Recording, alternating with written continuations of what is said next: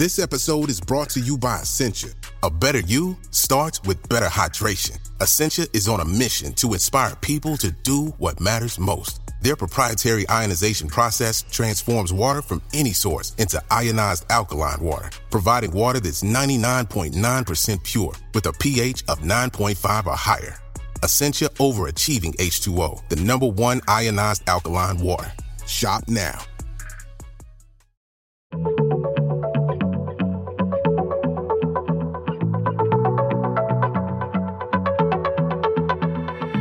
Hello and welcome to Star Diary, the podcast from the makers of BBC Sky at Night magazine. You can subscribe to the print edition of the magazine by visiting skyatnightmagazine.com or to our digital edition by visiting iTunes or Google Play. Greetings, listeners, and welcome to Star Diary, a weekly guide to the best things to see in the Northern Hemisphere's night sky. As we are based here in the UK, all times are in GMT. In this week's episode, we'll be covering the coming week from the 26th of December to the 1st of January. I'm Ezzy Pearson, the magazine's features editor, and I'm joined on the podcast today by reviews editor Paul Money. Hello, Paul. Hello, Ezzy. We're into the Christmas week, into the New Year sort of thing. Oh, gosh. Oh, gosh. I can't believe it's nearly the end of the year. Good grief. I know. It goes so quickly. You blink and then suddenly you're in 2023. Well, we've got a few things to actually look out for, and a lot of them are in the evening sky. Hooray! So I shouldn't really say that. I'm an astronomer. I should be used to getting up at any time of the night sort of thing. But we start off obviously with the 26th of December, Boxing Day, and look over towards the southwest as twilight is ending, and you'll spot the crescent moon. This time it lies below Saturn, and both are in Capricornus. Now, binoculars will enhance the Earth-shine effect on the moon, where light bounces off our planet's atmosphere and reflected off the dark side of the moon, making the features faintly visible. So, well worth having a look at that. So, we mentioned this the other week sort of thing, when it's in the morning sky. We'll get the evening sky as well. A telescope will really enhance the view. And don't forget the Saturn's rings. So if you have got family over for Christmas sort of thing, you know, and you've got a new telescope, get it pointed at Saturn. It's in the evening sky. This is perfect. And get them looking at the rings of Saturn, because they will be absolutely gobsmacked. I always think that Saturn's rings and the moon's craters are the two things that really get the wow from people. I do get people really excited about Jupiter, and they can see the moons, and if they see the belts, they're really excited. But of course, they all expect to see the great red spot in huge detail. And unfortunately, it doesn't quite work like that with amateur astronomy. You're in quite deep photographs work, but otherwise, visually, it's quite dull. Especially if it's on the wrong side of the planet when you're looking at it. But that gives you a chance to explain, well, the planet rotates in 10 hours. So if you want to wait 5 hours... it might rotate into view. But seeing Saturn's rings, that has to be one of the memorable moments when you first look through a telescope. Certainly was with mine sort of thing. Gobsmacked. I had a little 60mm refractor, you know. Whenever you ask people, it was like, what was the your first memory of being absolutely stunned by a view through a telescope? And by far the #1 is the rings of Saturn. Yeah, definitely. Okay, now we move on to the 27th to the 29th. And over the next few days, keep an eye on Saturn. Because what it's doing, it is slowly moving against the backdrop of the stars. And it's moving, I always like to use right and left because that's nice and simple. Everybody can understand that. It is moving to the leftwards on that side. And so as it does so, it glides above Gamma Capricorni. Now, it also makes a triangle. On the 28th, it forms a triangle, almost a right-angled triangle, with Gamma and Delta Capricorni as well. So I like these steady, slow motions. It shows the planets are moving quite slow. You get something like Mars, it moves quite fast against the backdrop of stars. When you move further out, you see the distance starts to really have an effect on its motion. But you can still see the motion of Saturn even over these few days as it moves past these two stars. So that's on the 27th to the 29th. It gradually, keep an eye on it as we move into next year as well, because it'll eventually move past Delta Capricorni as well. So still with the 28th, the 28th, our moon keeps the attention because it lies under Neptune. Now, you've got to remember, of course, Neptune really needs binoculars or a small telescope to actually view. So the prominent thing will be Jupiter. Now, Jupiter's moving away from Neptune, so the gap's getting bigger. So the gap between the moon and Jupiter now is bigger because Neptune's playing a bit of a triangle, actually, between them. But the next evening, December the 29th, the almost half phase is not quite first quarter. It's almost half phase moon lies to the lower left of Jupiter itself and a lot closer.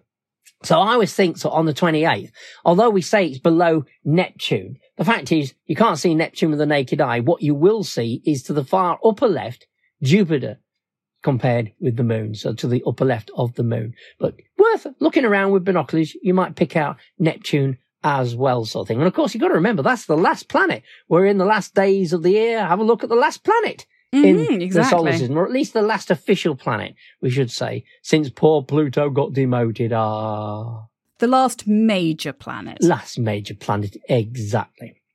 Meanwhile, on the 29th, we can keep to the actual evening sky, but in the deep twilight. And on the 29th, Mercury and Venus are pretty much at their closest for the end of the year. They're only 1.5 degrees apart. That's 3 moon widths, because if you remember, the moon is about 0.5 degree in diameter on average when we look at it. But catch them quickly, because remember, they are setting quite quickly in the bright evening twilight. They don't stay around. They're not hanging around, Ezzy. So, don't waste time and make sure you have an uncluttered southwest horizon, because they are critical, because they are so low down in the sky. But they're 1.5 degrees apart. I love it when you see them together, to be honest. I love getting pictures of them when they're close together, because it doesn't happen every year. And as we're looking forward to next year, Venus will actually be making a close approach to all of the major planets within the solar system. Except for Mercury, which it's doing right at the tail end of 2022. So if you do want to catch Venus as it goes past all of the planets, do be sure to catch this one at the beginning. That'll be something really worth looking forward to, sort of thing, because these close encounters with the other planets, sort of thing, it's got to happen at the right time of year, but it's well worth keeping an eye on that. Now, as 2022 draws to a close and 2023 begins, we've still got that brilliant red object in the sky, Mars, and it is slowly moving through Taurus. Now, Mars is now moving to the right. It's retrograding. So as it does so, it is moving through Taurus in the evening sky. So it's quite, 9 o'clock. Give it a chance to get it reasonably high in the sky so you get a good view of it. But it's a blazing red planet.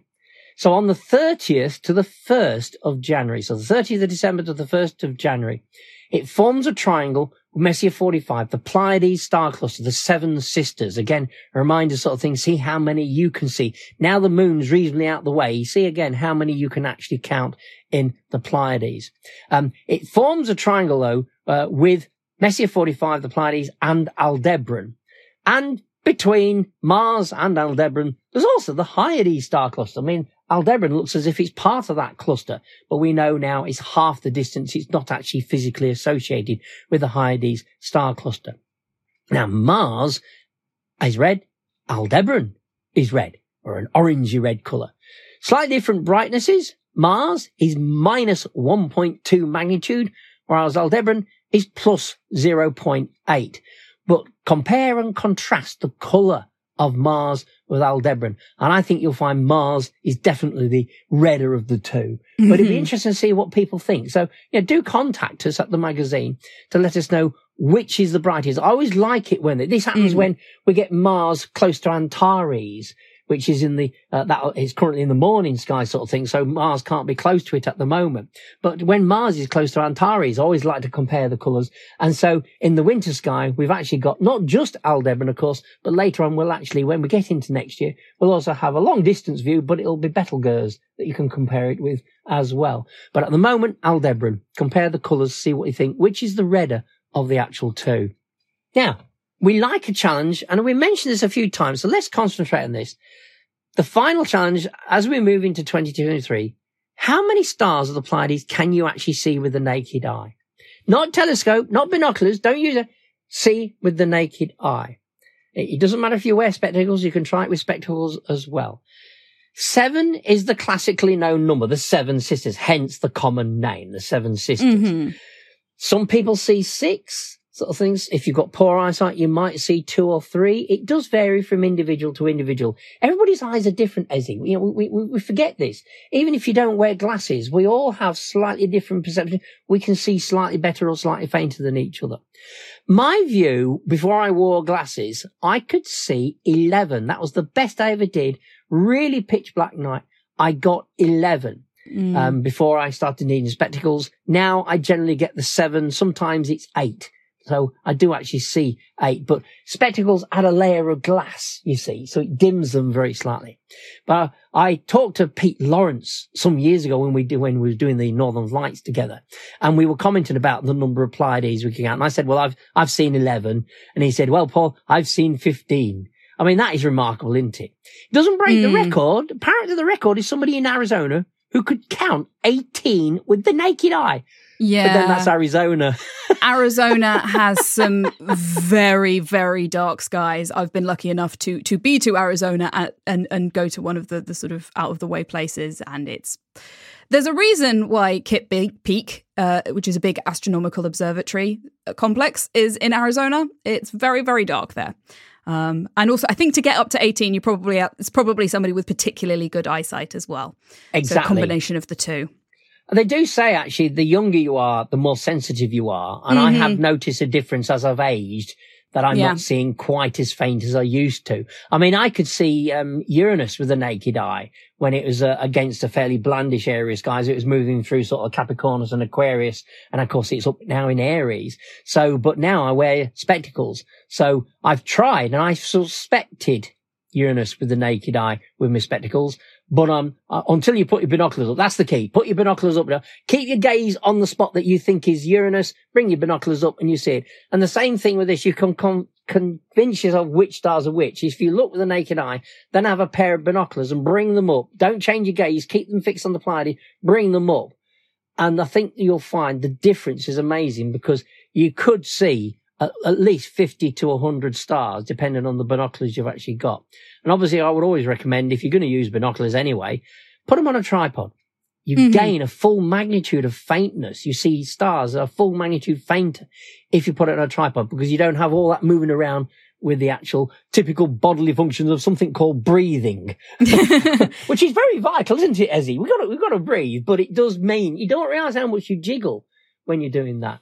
So there you are. So a challenge with the naked eye and binoculars. And of course, if you use a telescope, you're going to see hundreds. There's about 230 to 250 actual members to the Pleiades. So there's a lot of stars there to play about with. But start off with the naked eye and then progress from there and see how many you can count, so that you can round off the years and see if you can beat me, Pete, and this person in Arizona. Well, thank you very much, Paul, for taking us through your recommendations for the coming week. And if anybody at home wants to make sure that they get next week's recommendations, please be sure to subscribe to the Star Diary podcast. But just to go back over what you can expect to see, on the 26th of December, the crescent moon will be passing by Saturn. It's a great chance to see some Earth shine, so look out for that. And then on the 27th to the 29th of December, Saturn will be passing by the Gamma Capricorni, bright star. On the 28th, the moon's going to lie just under Neptune, with Jupiter to its left. So great chance to see one of the brightest planets and the dimmest planet. Then on the 29th of December, there's going to be the closest approach of Mercury and Venus. They're going to get within 1.5 degrees of each other. So that's a great chance to see two planets next to each other. And then finally, on the 30th to the 1st of January, Mars is going to be near the Pleiades, which is a great chance to take a look at this spectacular thing in the night sky. But it'd also be close to the red star Aldebaran. So if you want to compare the red star and the red planet, that's a good chance to do that. So some great astronomical sights to ring in the end of the year and bring in the new one. So hopefully our listeners at home will be able to see some of those. Well, all it remains for us to say is Happy New Year to you, Ezzy. I hope we have a great year to come with lots of star events and sky events to actually look forward to. And the same to you, Paul. If you want to find out even more spectacular sights that will be gracing the night sky throughout the month, be sure to pick up a copy of BBC Sky at Night magazine, where we have a 16-page pull-out sky guide with a full overview of everything worth looking up for. Whether you like to look at the moon, the planets, or the deep sky, whether you use binoculars, telescopes, or neither, our sky guide has got you covered, with the detailed star charts to help you track your way across the night sky. From all of us here at BBC Sky at Night magazine, goodbye. Thank you for listening to this episode of the Star Diary podcast from the makers of BBC Sky at Night magazine. For more of our podcasts, visit our website at skyatnightmagazine.com or head to Acast, iTunes or Spotify.